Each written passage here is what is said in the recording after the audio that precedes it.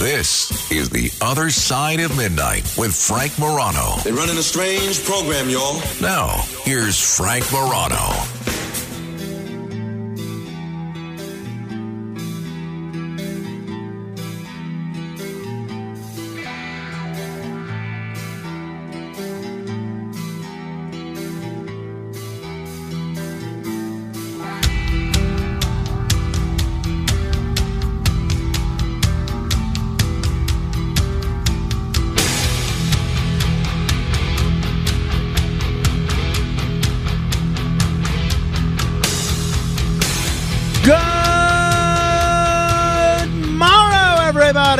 This is The Other Side of Midnight. I'm superstar Frank Morano. We will do commendations momentarily. In addition to my superstar status, I am probably the best football handicapper in the country, despite knowing very little about football. That's right. If you are just tuning in, I won our season's football pool for the whole season.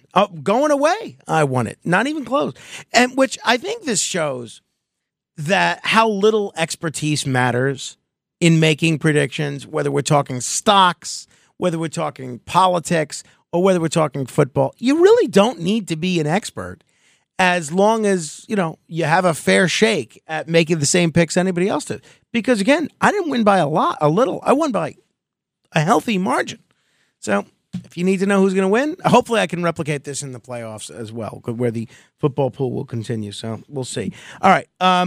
We're going to do commendations momentarily. I see a few people holding. I will get to you. 800-848-9222.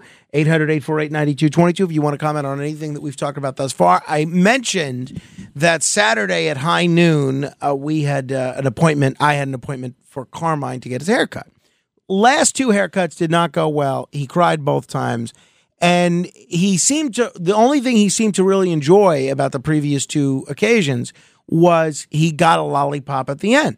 So I kept telling him, okay, we're going to go haircut Saturday, haircut tomorrow, haircut later today. And every time he would say, lollipop, because he does, I guess that's the good thing, he does associate the haircut process with getting a lollipop. So we park Saturday, and I didn't bring my wife because when my wife's around, sometimes he gets a little clingy to her and says, Mommy, hold you. I said, better off that she stays home. And I just brought him. We park, block or two away from the barber shop. We start walking in the barber shop. He's holding my hand. We walk into the barber shop. I take off his jacket, and he's nervous. He turns to me, and this is a very independent-minded kid, turns to me and says, Daddy, like say something, do something, Daddy. And I said, oh, it's okay, bud. It's okay. And so I pick him up. When I pick him up, he clings to me like a monkey, almost. Almost like he puts his head on my shoulder and is gripping me so tight that he didn't want to be separated, which he never does. He likes to usually be on his own, running around, and he's clinging to me, not saying a word, not crying, just clinging, and he's got his head on my shoulder. So much so that when I get to our barber, because we use the same barber, Lou, or Pop, they call him. When we get to there, Pop says to me, is he asleep?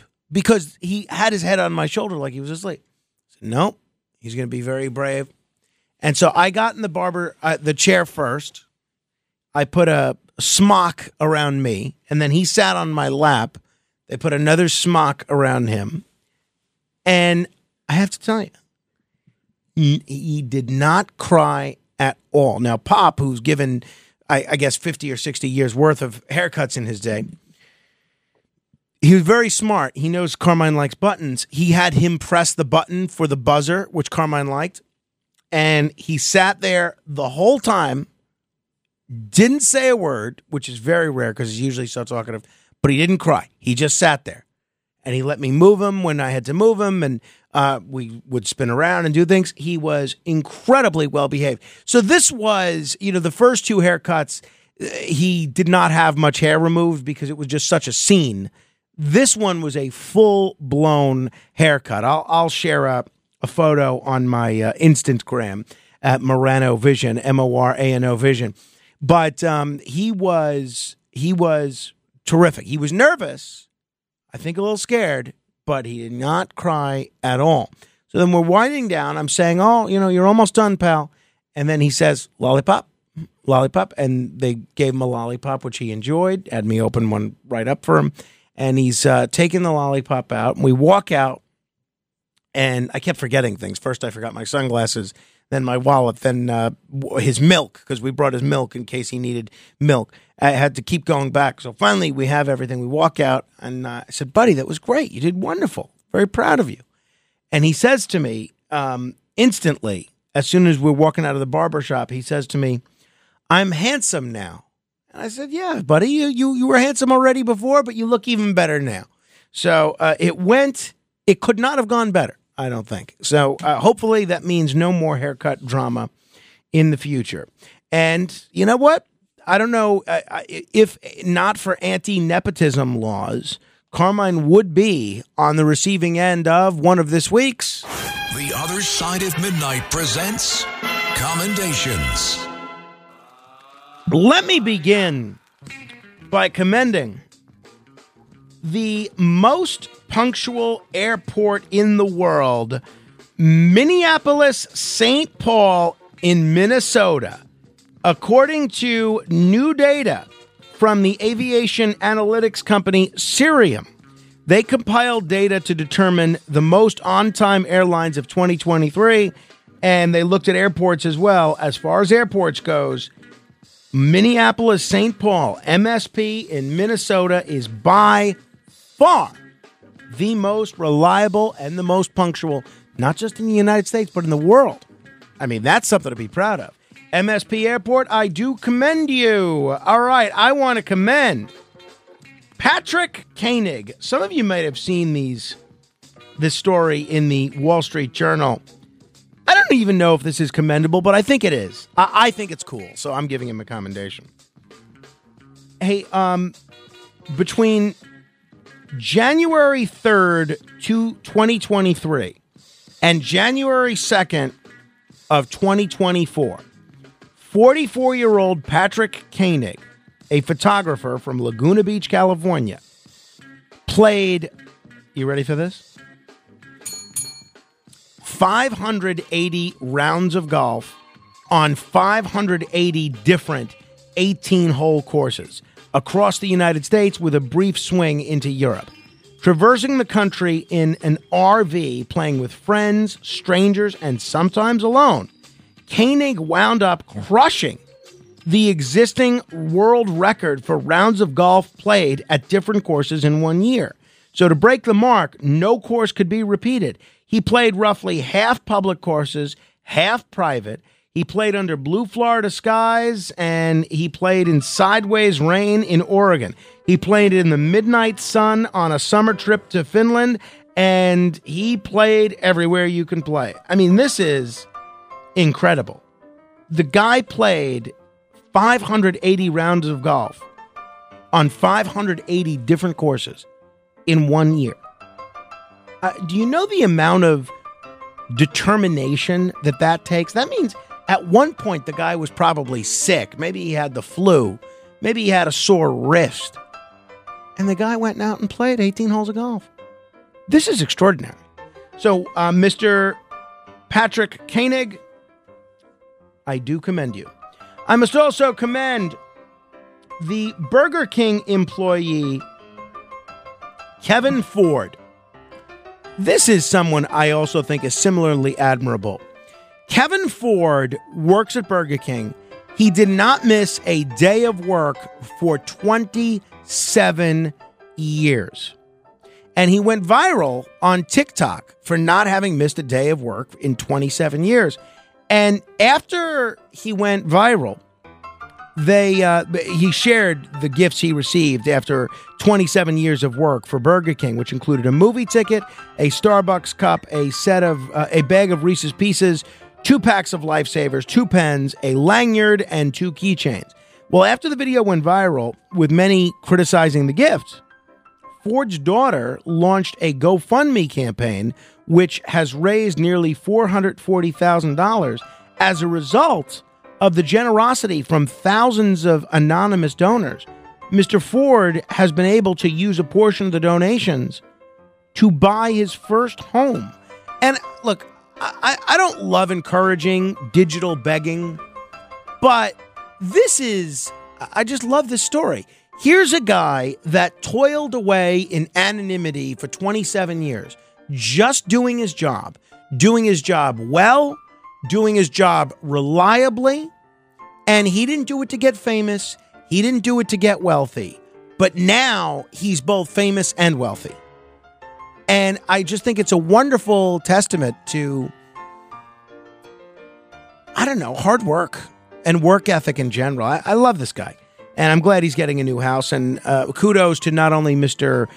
Ford, but to all the people that donated to his GoFundMe. I think it's a great thing. I want to commend Shelley Romo. Shelley Romo is a jewelry store owner in Maui.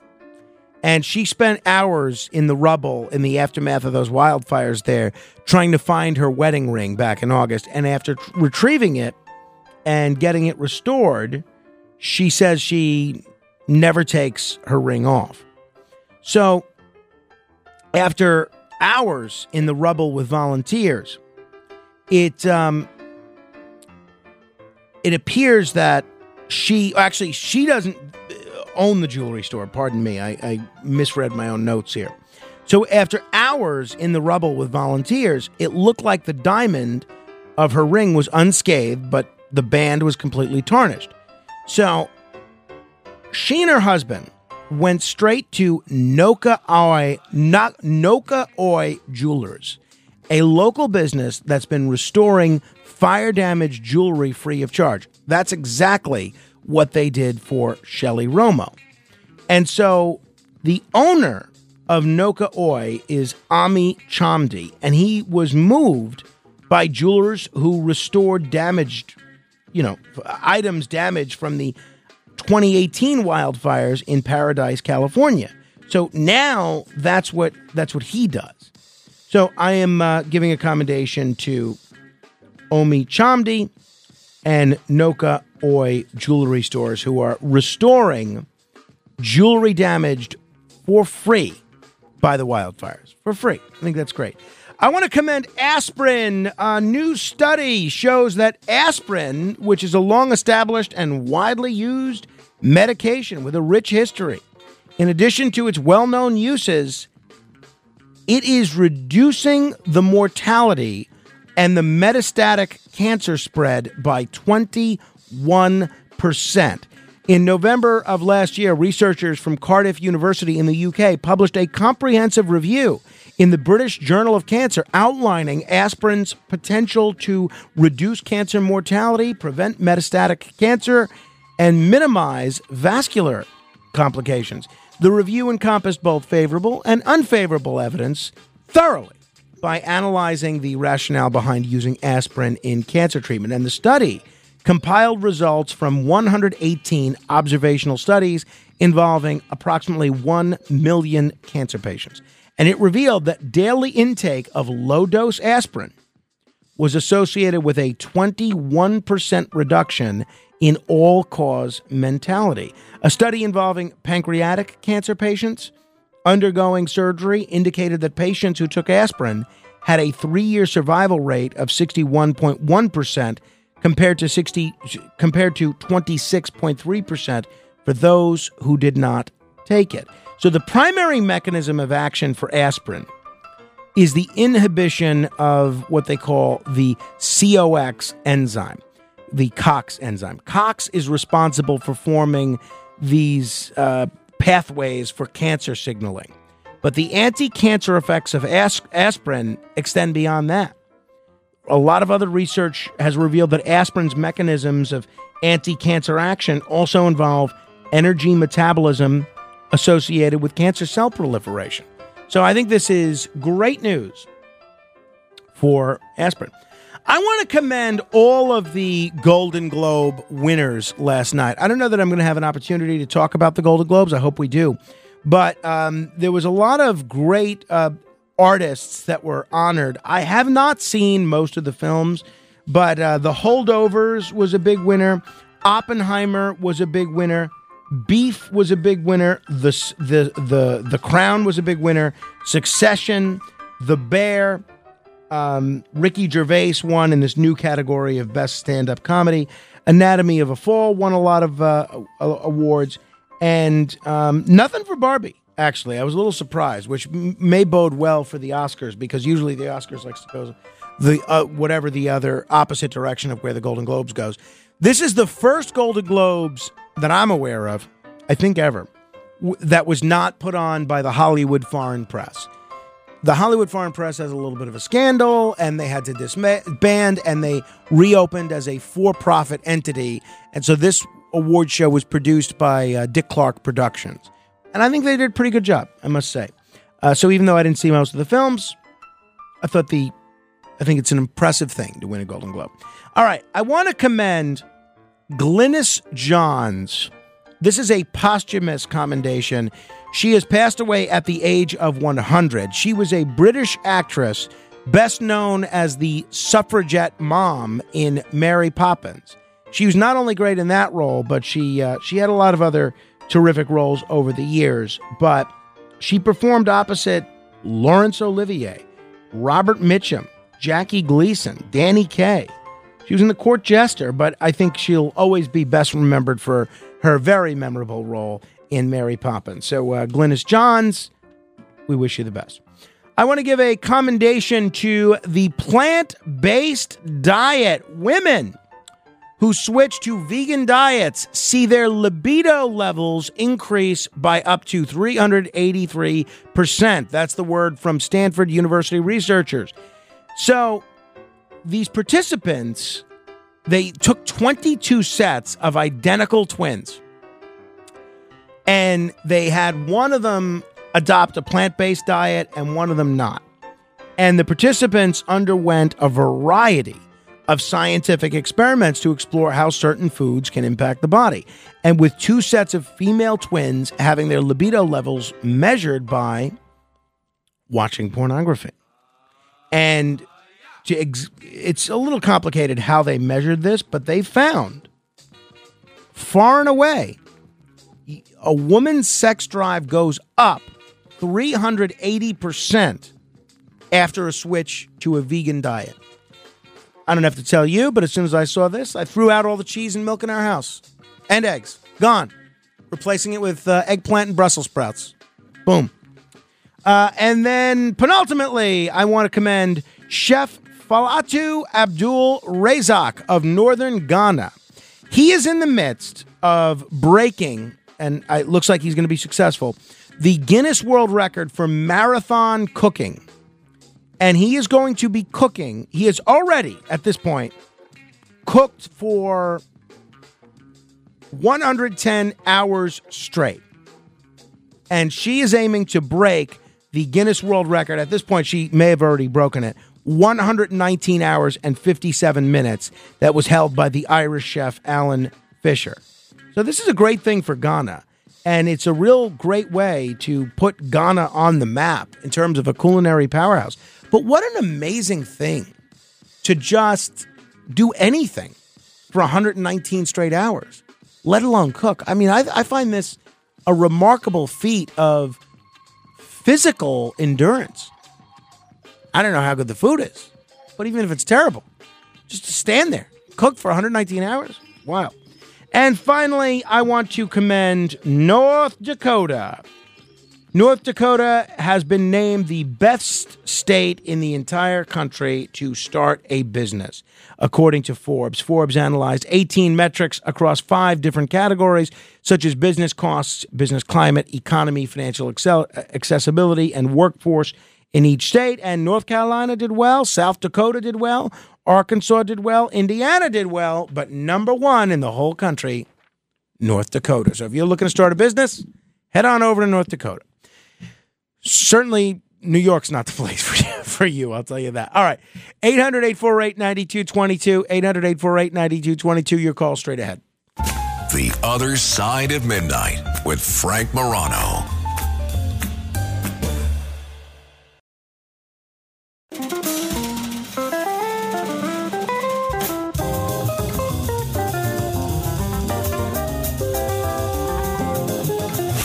It's The Other Side of Midnight with Frank Morano.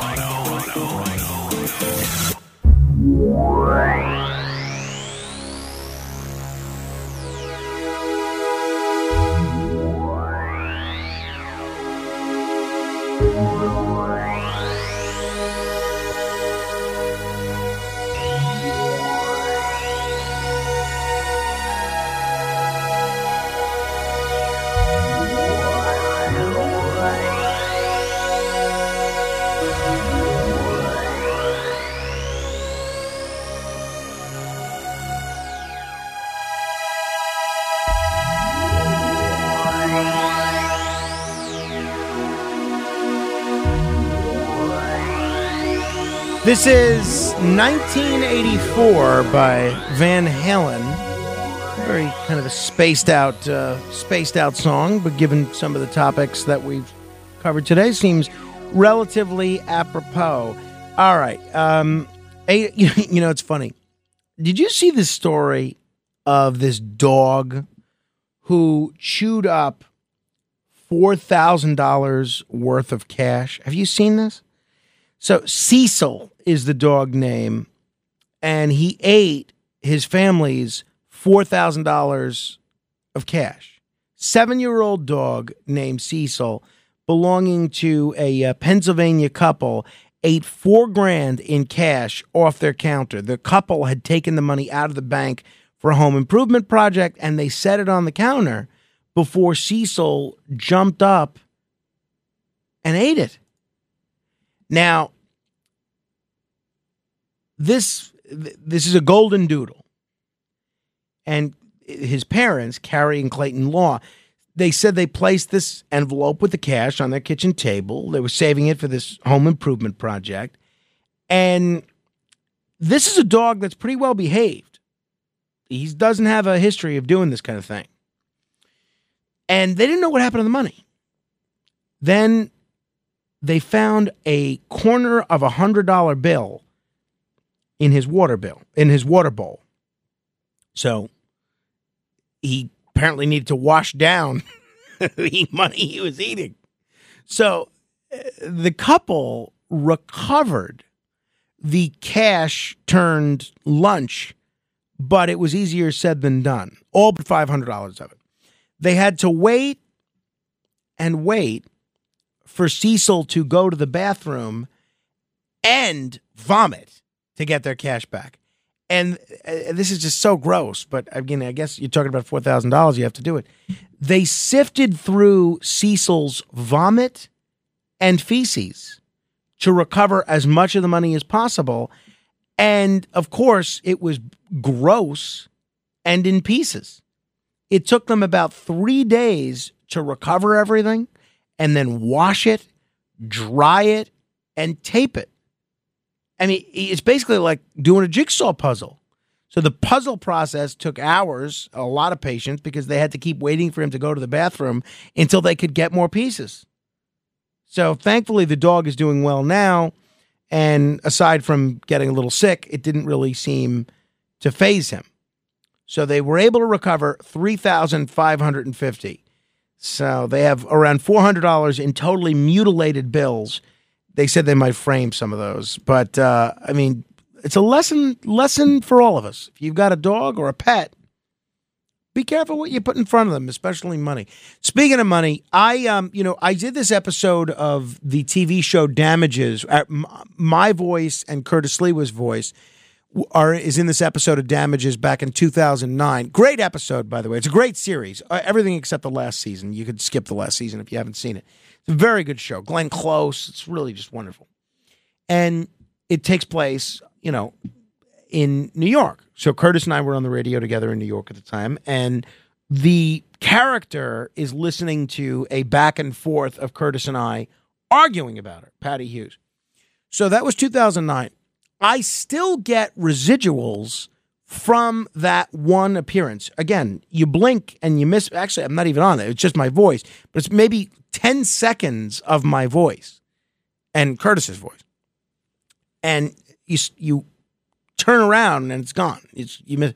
So I've gotten paid since 2009. So every month, 2 months, I'll get these checks for $6, $5. And again, I don't get paid a lot, but there's just something so nice when you're not expecting it to get a check for $3, $4, $5 after taxes. And, these checks, they're not large enough to merit a special trip to the bank.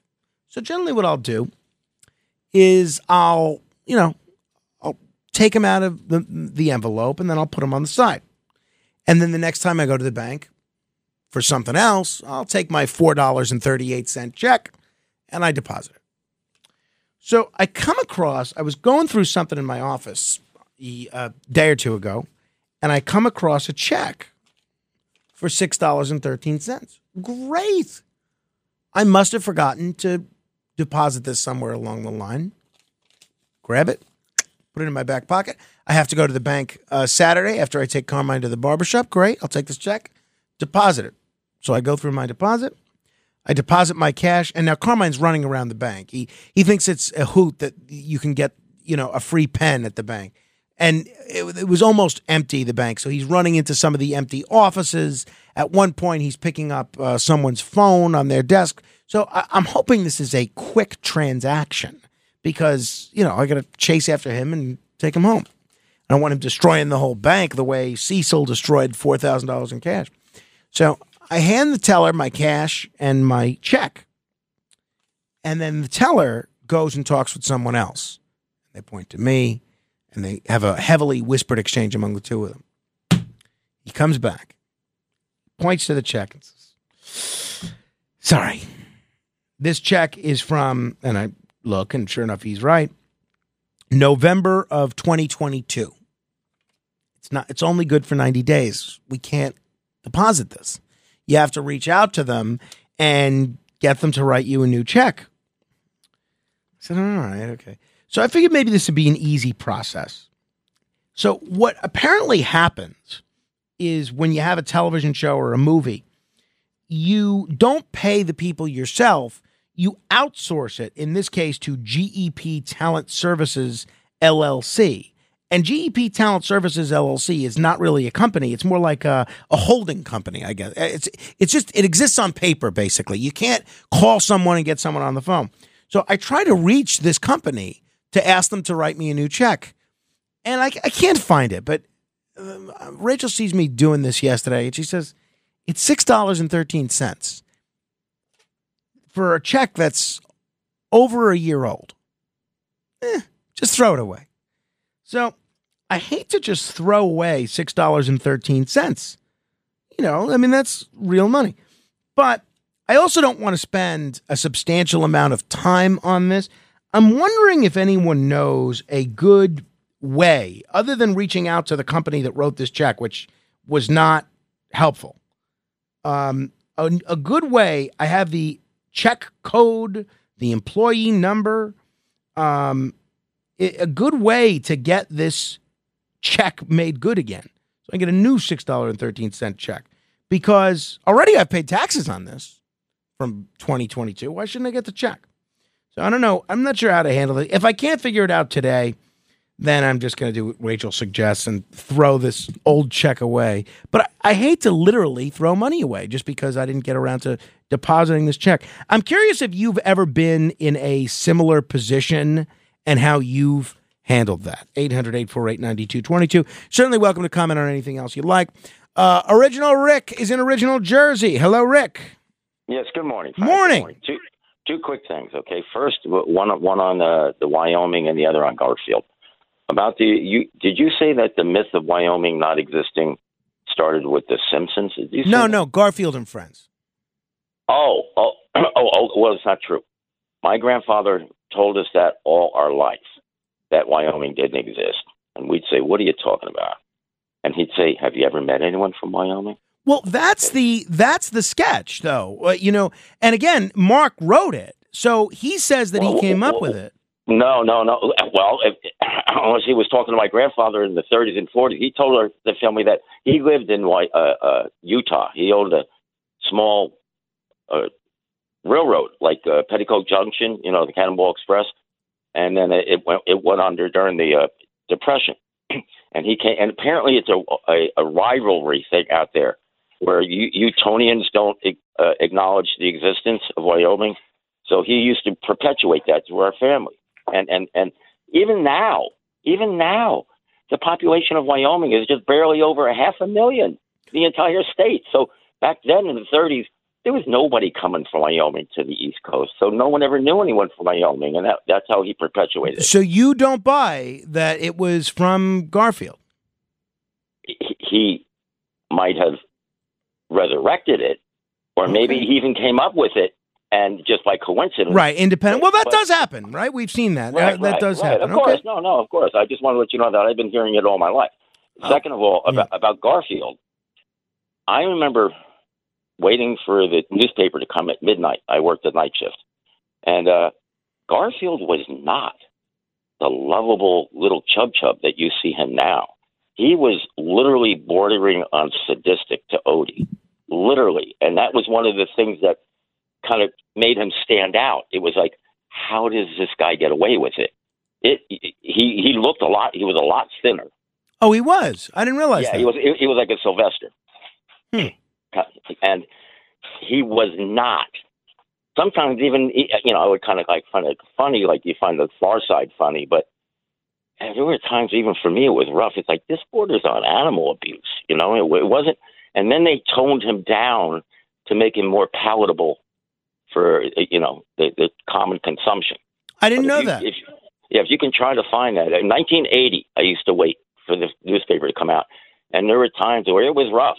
And then I saw him evolve to a fatter, more lovable, kind of like a rascal rather than a demon, And I just thought I'd bring that up. Yeah, I did not know that. I appreciate that. Thank you for the history lesson there, Rick. You betcha, bro. I appreciate that. 800-848-9222. Can we play that clip of Garfield talking about Wyoming? This is from such place as Wyoming. Think about it. Have you ever met anyone from Wyoming? No, now that you mention it, I don't think I've. Well, there you are. The myth of Wyoming began in the year 1789, when the great explorer and mapmaker Arbuckle Vespucci was designing the United States. Let's see. I'll put the Oklahoma here. Then I'll put the North Dakota here. No. Maybe that should have been near South Dakota. See, that's a good. He had some help from his faithful and handsome cat. You dropped a visa. Oh, no. I don't have a room left for those two. Hey, and no sweater. You just put Alaska up here or someplace and stick this Hawaii out here someplace. Simple. Bellissimo. I have designed the entire United States. Here's our first incredible. So there you have it. I remember the sketch like it was yesterday. It was very, very clever, I thought. 800-848-9222. Robert's in Manhattan. Hi, Robert. Good morning, Frank. I do know there's a Wyoming because I spent 6 months winter doing part of my frontier factional violence dissertation out there. Wow. It was cold. Yes, I'll tell you that sometime.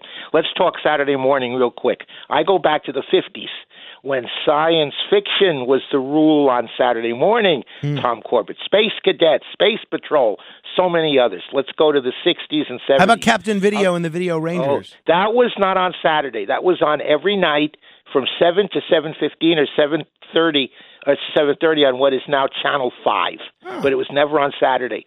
Let me just give you some of my very quick favorite Saturday morning programs.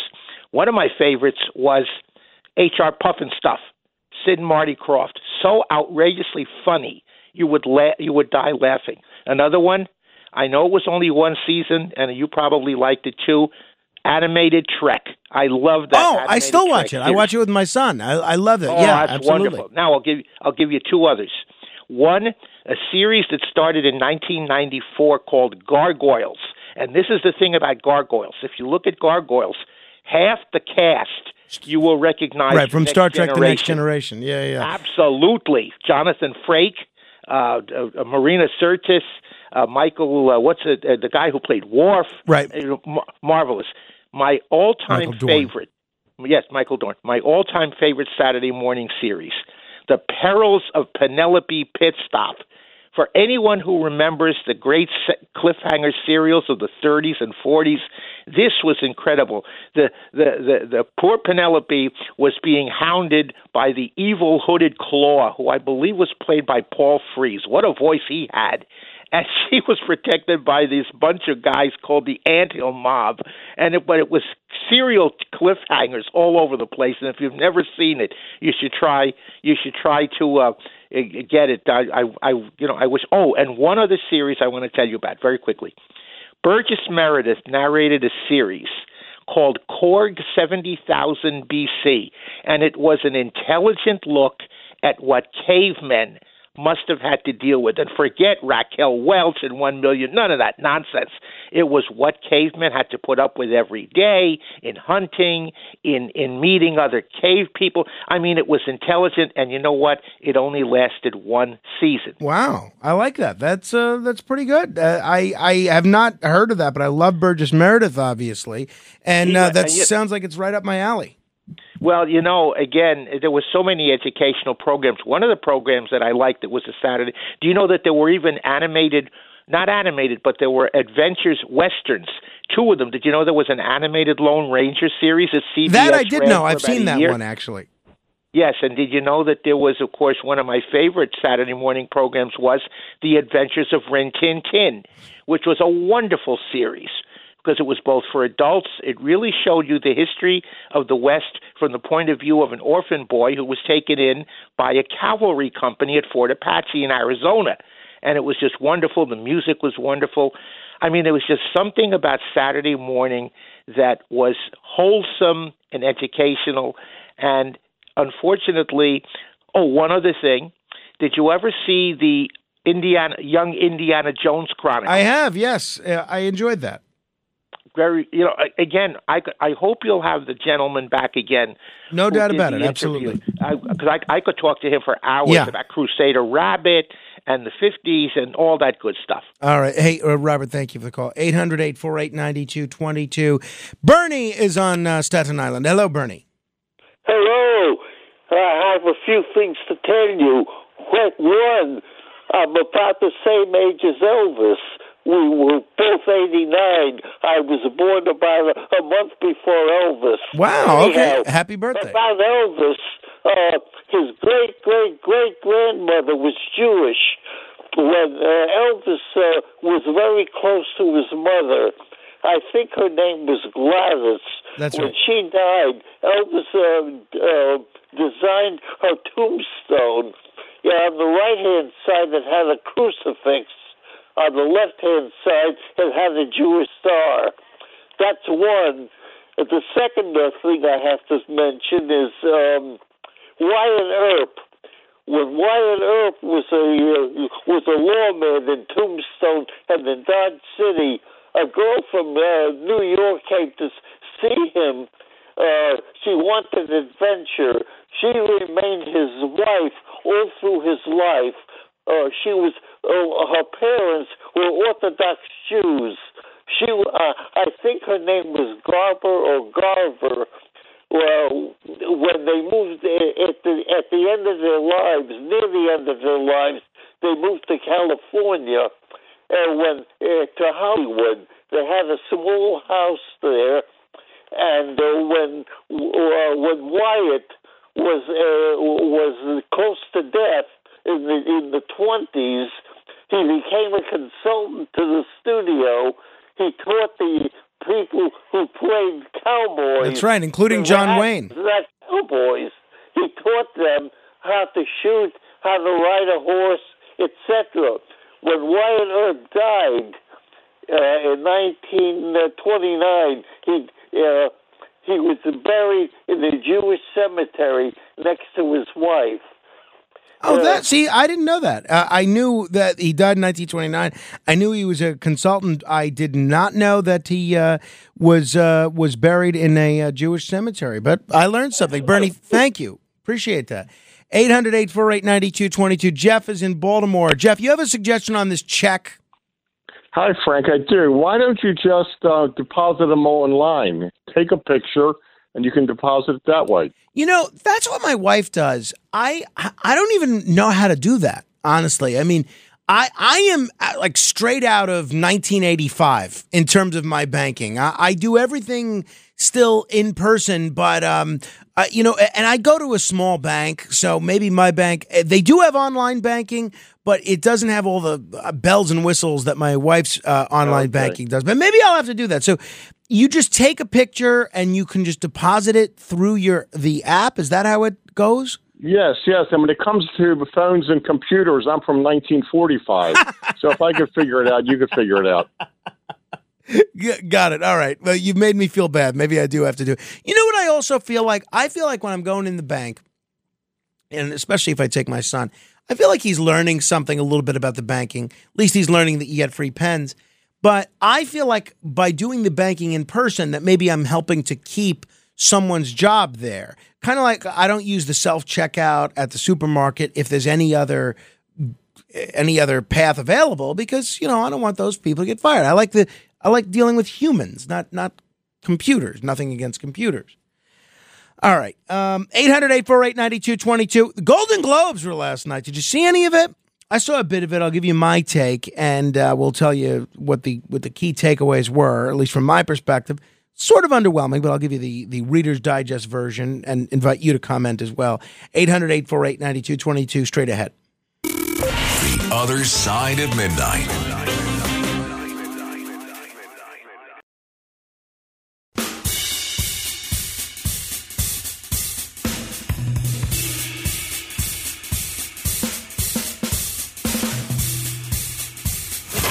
It's The Other Side of Midnight with Frank Morano.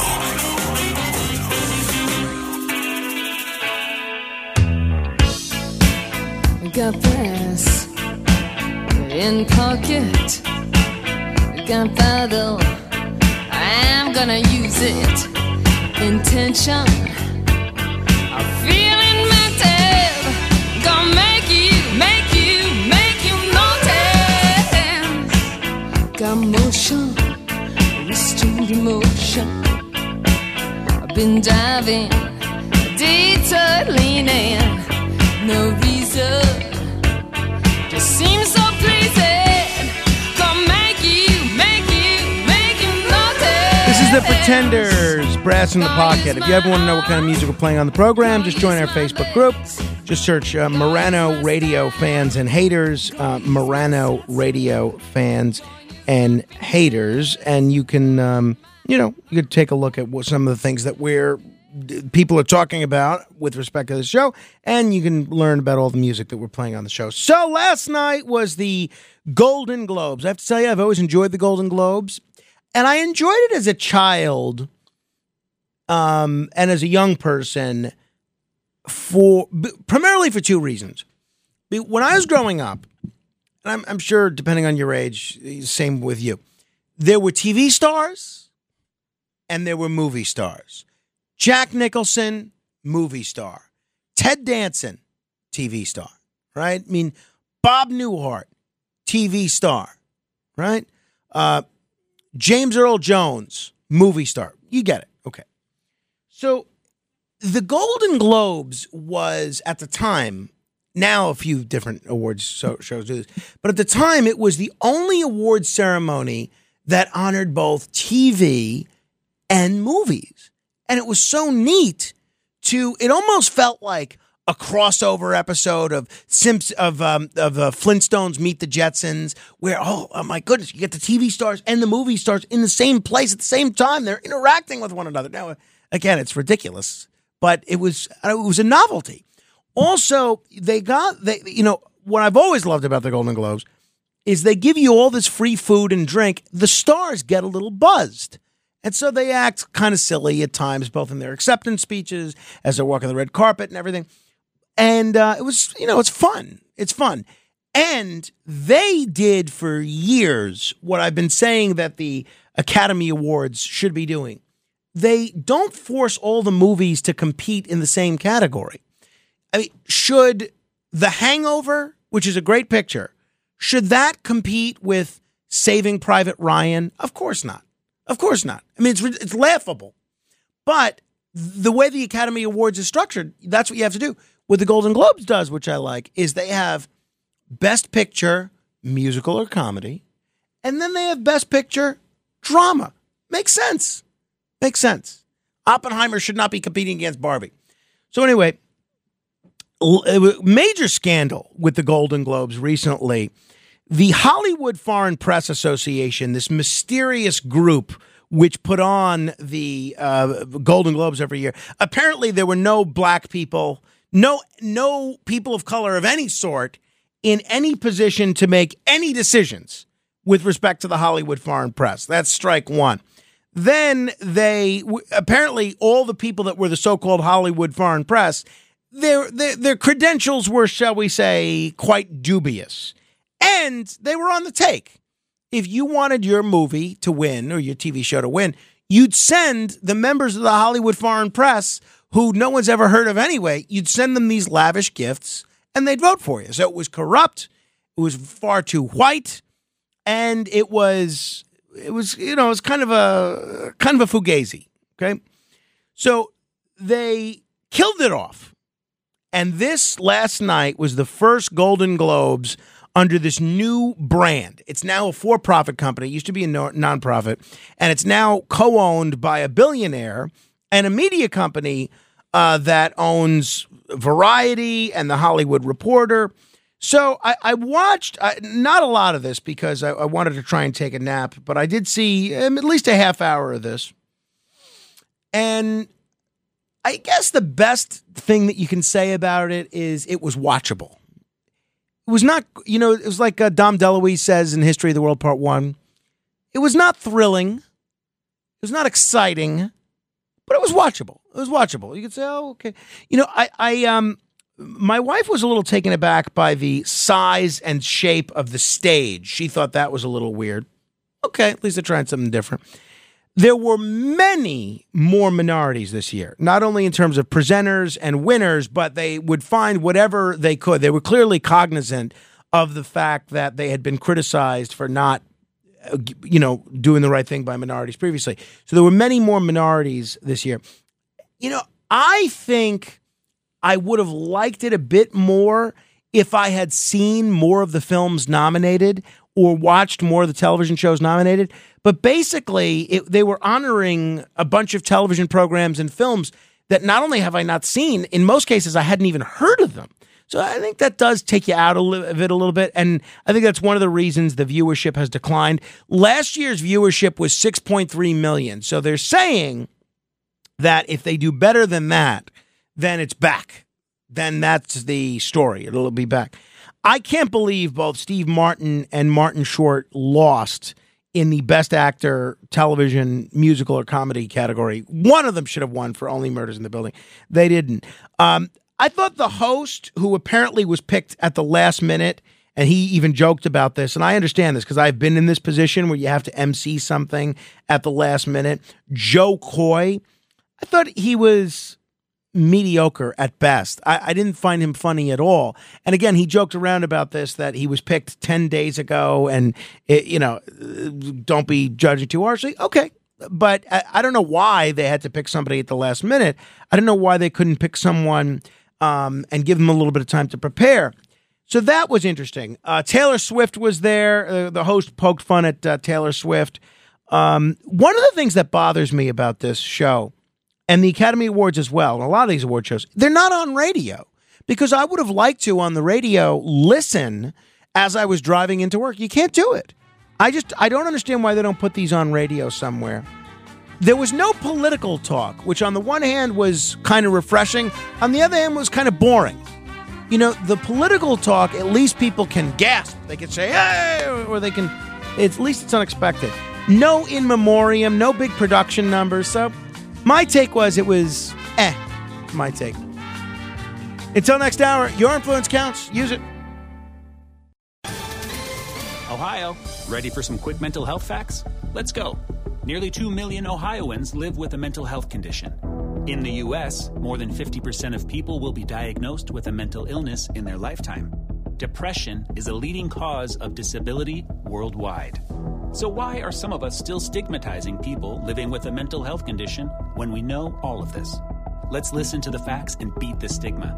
Ohio, challenge what you know about mental health at beatthestigma.org.